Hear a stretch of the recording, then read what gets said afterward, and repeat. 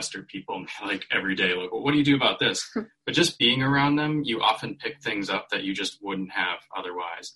And so like being able to add value to them and network with those types of people is going to help you on your journey. First, a quick word from our best ever partner, PropStream. PropStream is an all-in-one platform that gives you the tools you need to reach more leads, book more meetings, and close more deals with less work. With PropStream, you can find vacant and off-market properties in seconds, nationwide or specific to any zip code. You can skip trace owner information, find cash buyers specific to an area, and find other investors to potentially partner with or fund your deals.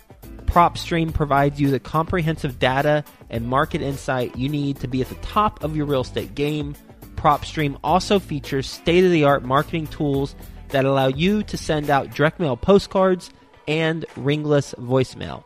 Even if you're not in real estate, PropStream can help you locate high net worth individuals to invest in your non-real estate business, or if you are in real estate, then you can find them to invest in your real estate business.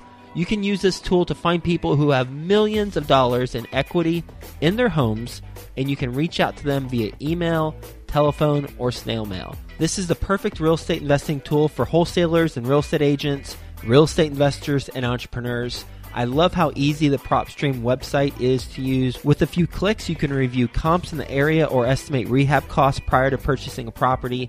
Act now to take advantage of the plethora of properties that have and will continue to hit the market during this time. And best ever listeners, do you know we got something special for you? You're going to receive a free 7-day all-access trial to experience all the features this powerful tool has, and you'll experience it firsthand. Just go to your7dayfreetrial.com.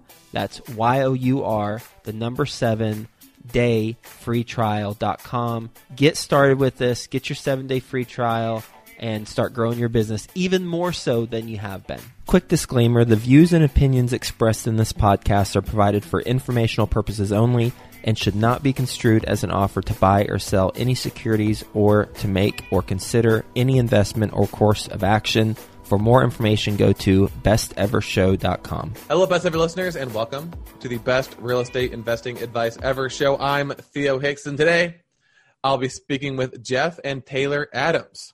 Jeff and Taylor, how you guys doing today? Great. How about you? Yeah, doing great. Thanks for having us. I'm doing great. Thanks for asking. Thanks for joining us. Looking forward to our conversation. Before we get into that, let's go over Jeff and Taylor's background. So Jeff is a software engineer, and Taylor is a realtor and the co-founder of Women's Investment Network.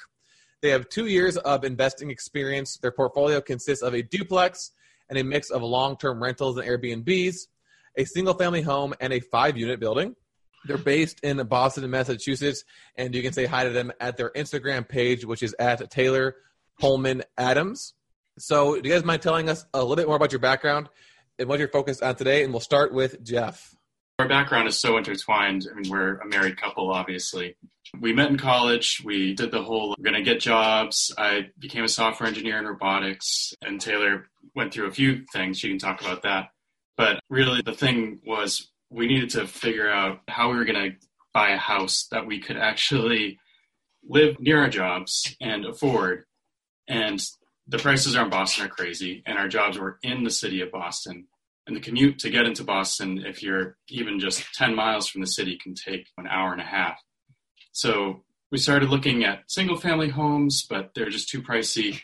So then we started looking more towards the duplexes. And maybe I'll let Taylor do some of her background before we get into the real estate side. Yeah, absolutely. So my background, I graduated from Northeastern University and I started in finance, found out that was not for me, and I moved into higher education where I was before I left that work to become a real estate agent. So I transitioned into real estate after Jeff and I started investing. So going off of what Jeff was just saying, we were looking for our single family home to kind of start out our lives together and decided to move forward with a duplex. At the time, we didn't know anything about house hacking or bigger pockets. And we eventually decided that we wanted to continue to buy properties because we kind of got the bug, but we wanted to buy locally with our own money and realized that was going to take too long and it was going to be too expensive. So we started to explore out-of-state investing. And that's what led us to dive into the properties that we purchased over the last 2 years. So we dove in to test the waters in Tennessee with a single family house. We found out we loved it and decided it was time to scale up to a 5-unit. And given all of this happening, the market in the Boston area was super, super hot, and Airbnb was something of a lot of interest to us. So we decided to turn our upstairs unit into an Airbnb in our house hack. So we were full steam ahead at this point. We're ready to scale up into large multifamilies. We had a 25 unit under contract. We ended up backing out of that because the numbers didn't work out. And then COVID hit. So now we've been kind of pivoting our strategy a little bit to try and take advantage of all of the new opportunities that we're seeing.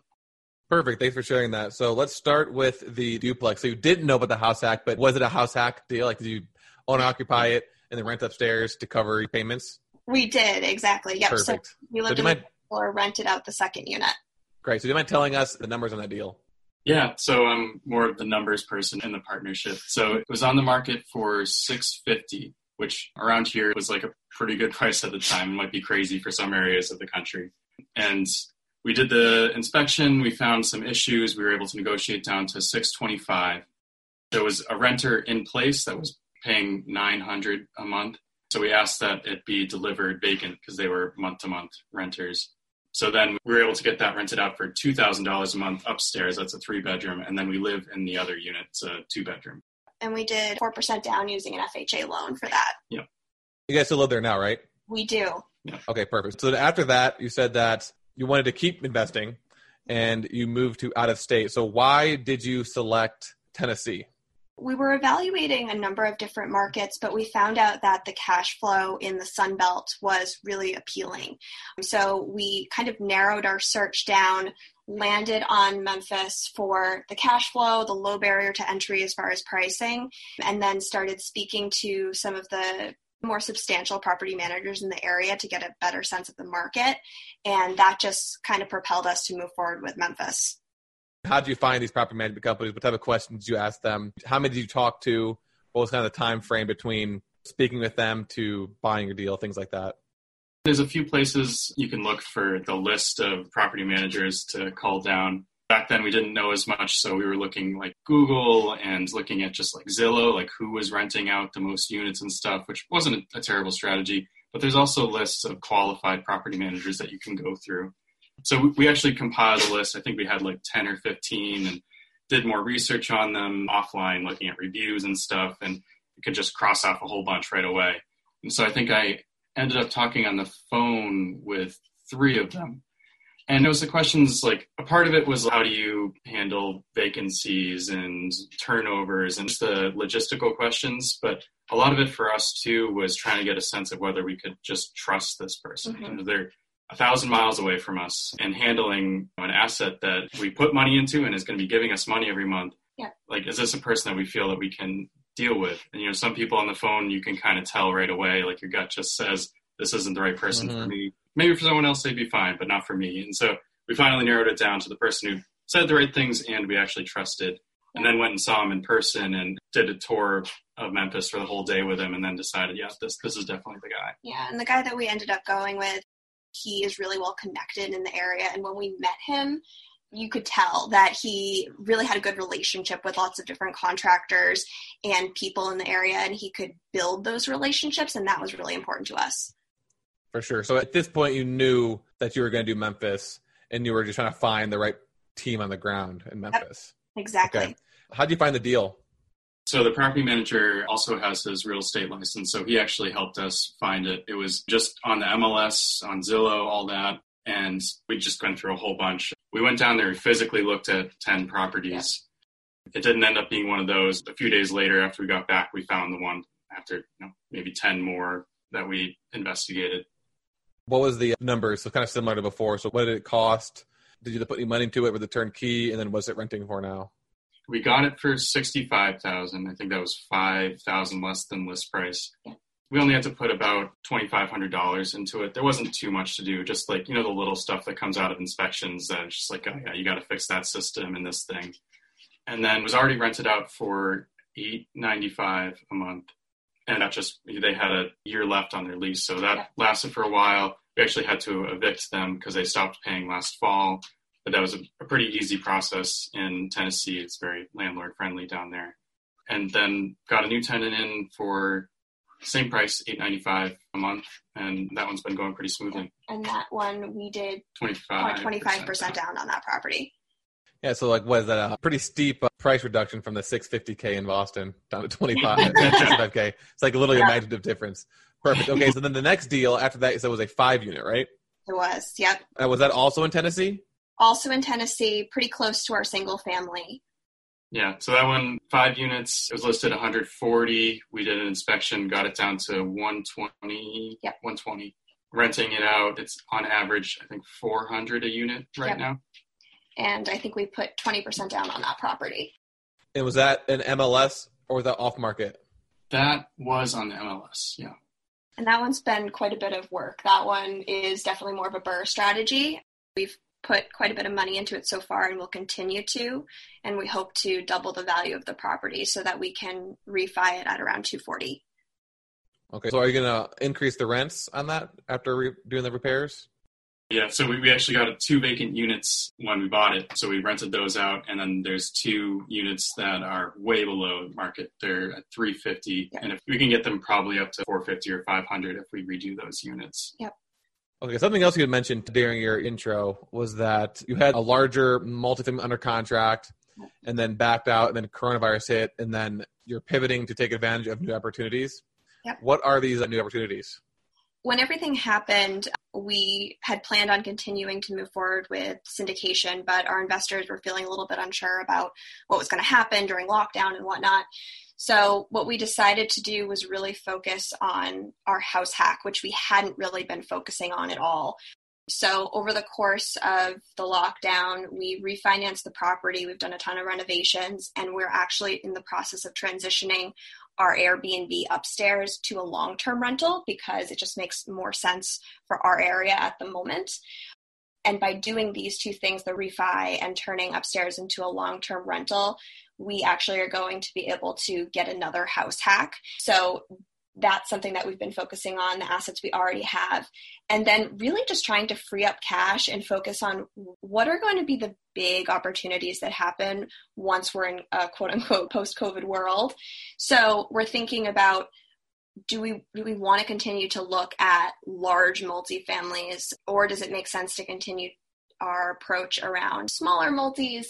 Is there opportunity in other asset classes? So we're trying to keep our investors in mind and what they're interested in and make sure that we are putting them in positions where they're not at a ton of risk given the uncertainty of the market right now. Do you have any potential new asset classes you want to move into in the post-coronavirus world? Yeah, this might sound crazy, but we're really curious about retail space right now. We know that because a lot of smaller businesses, unfortunately, are going out of business, we anticipate that's going to be kind of a burden on these landlords who are holding these retail spaces. So we're interested in keeping an eye on what happens with some of these and seeing if that's an asset class that we can move into. Yeah, that's definitely an interesting approach. All right, so starting with Taylor, what is your best real estate investing advice ever?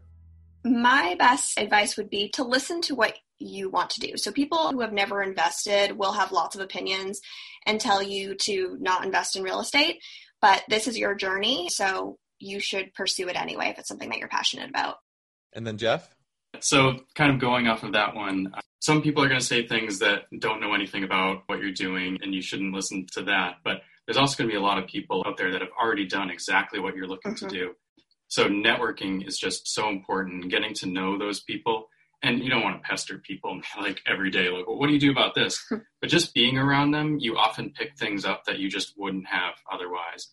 And so like being able to add value to them and network with those types of people is going to help you on your journey. Before we go into the lightning round, I do have another question. What advice would you give to others out there who want to start a real estate business with their husband or wife in order to make sure that that goes smoothly? What are some things you guys do to make sure that the business functions smoothly together? No, 24/7. Yeah, especially right now. We're together a lot. Well, first of all, it's a ton of fun. So I think that the biggest thing is communication and making sure that you're on the same page. We very much treat this like a business. So we're doing quarterly, monthly, weekly meetings to make sure that we are on the same page and we're approaching this in a very specific fashion. And I think that helps to balance it out. But then also to not forget to take time to not talk about real estate and to talk about something else, or else you could be talking about real estate 24/7. Anything to add there, Jeff? Or you just, I agree. Yeah. Good. Yes, the good husband. Good. I agree. That's another key, is agreeing. Yes. All right, are you guys ready for the lightning round? Yeah, I think so. Okay, first a quick word from our sponsor. PropStream is an all-in-one platform that gives you the tools you need to reach more leads, book more meetings, and close more deals with less work. With PropStream, you can find vacant and off-market properties, locate potential investors, or gain invaluable market insight in seconds. PropStream also features state-of-the-art marketing tools that allow you to send out direct mail postcards and ringless voicemail, which will help you close more deals with less stress. Visit your7dayfreetrial.com to start your free trial and experience all the amazing features PropStream has to offer. That's your7dayfreetrial.com. Ever wonder how the top in real estate got there? The Invest This podcast, hosted by real estate investor Scott Bauer, interviews the top names in the industry, giving you the tips and tricks that help you catapult your real estate business to success. Find them at investthispodcast.com. Okay, and we'll just do for all of these, we'll do Jeff first and then Taylor second. So what is the best ever book you've recently read? For me, it's The 4-Hour Workweek by Tim Ferriss. And then for me, I'm going to say that it's The 7 Levels of Communication by Rick Masters. No, that's the main character. I'm sorry. 7 Levels of Communication by Michael Mayer. Perfect. Okay, if your business were to collapse today, what would you do next? We're just always starting new businesses. Like, this isn't the first thing that we've done. We've started software-based things. I think we would just find a new business to create. Yeah, we're a little bit of serial entrepreneurs. I think that the other thing that I would say is that we would figure out a way to make it work. Because I think we're really passionate about real estate. So we would want to figure out a way to pivot in a way that allows us to continue to do it, even if it's not exactly what our strategy looked like before. What is the best ever way you'd like to give back? So I'll go ahead and say, so I actually started a community for women who are interested in investing in themselves and their future. I definitely see that there's not as many women in the investing world as I would like. So this is something I've created to help women gain the confidence and just inspire them to get involved. Yeah, and we just like to help people get there. We help to mentor other people that just haven't done anything yet. So that's why I'm really excited for what Taylor's doing with her Women's Investors Network. And then lastly, what is the best ever place to reach you? For me, it would be my Instagram, Taylor Coleman Adams.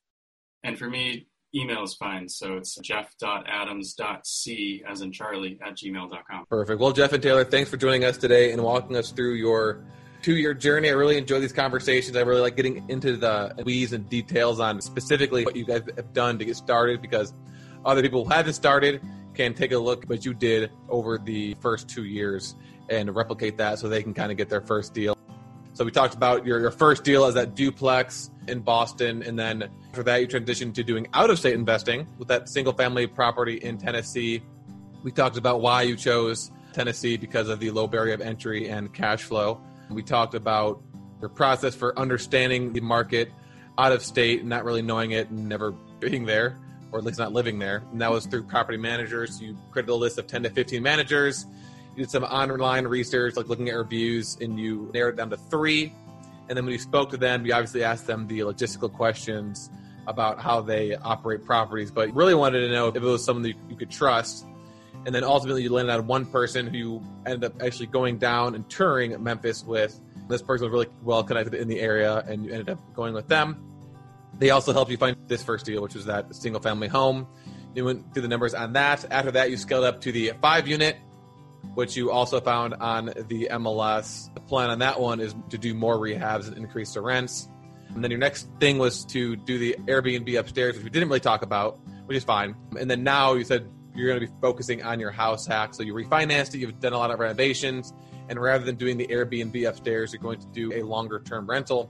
And then in the future, the plan is to do another house hack, as well as making sure you're freeing up some cash to focus on other opportunities, which you said you're looking into the retail space because all these smaller businesses are going out of business. And the people who actually own these retail spaces are probably going to be motivated because they've got no one paying them. We all talked about your best ever advice. For Taylor, it was to listen to what you want to do as opposed to letting other people tell you what you want to do. And then for Jeff, it was making sure that you're networking with people who are already doing what you want to do.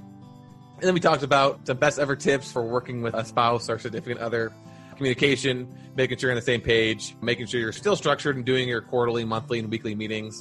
And then you mentioned that it's also important to take time to talk about things that aren't real estate related. And then obviously making sure that you guys are agreeing a lot on things. So Jeff and Taylor, again, appreciate you guys coming on the show. Best ever listeners, as always, thank you for listening. Have a best ever day, and we'll talk to you tomorrow.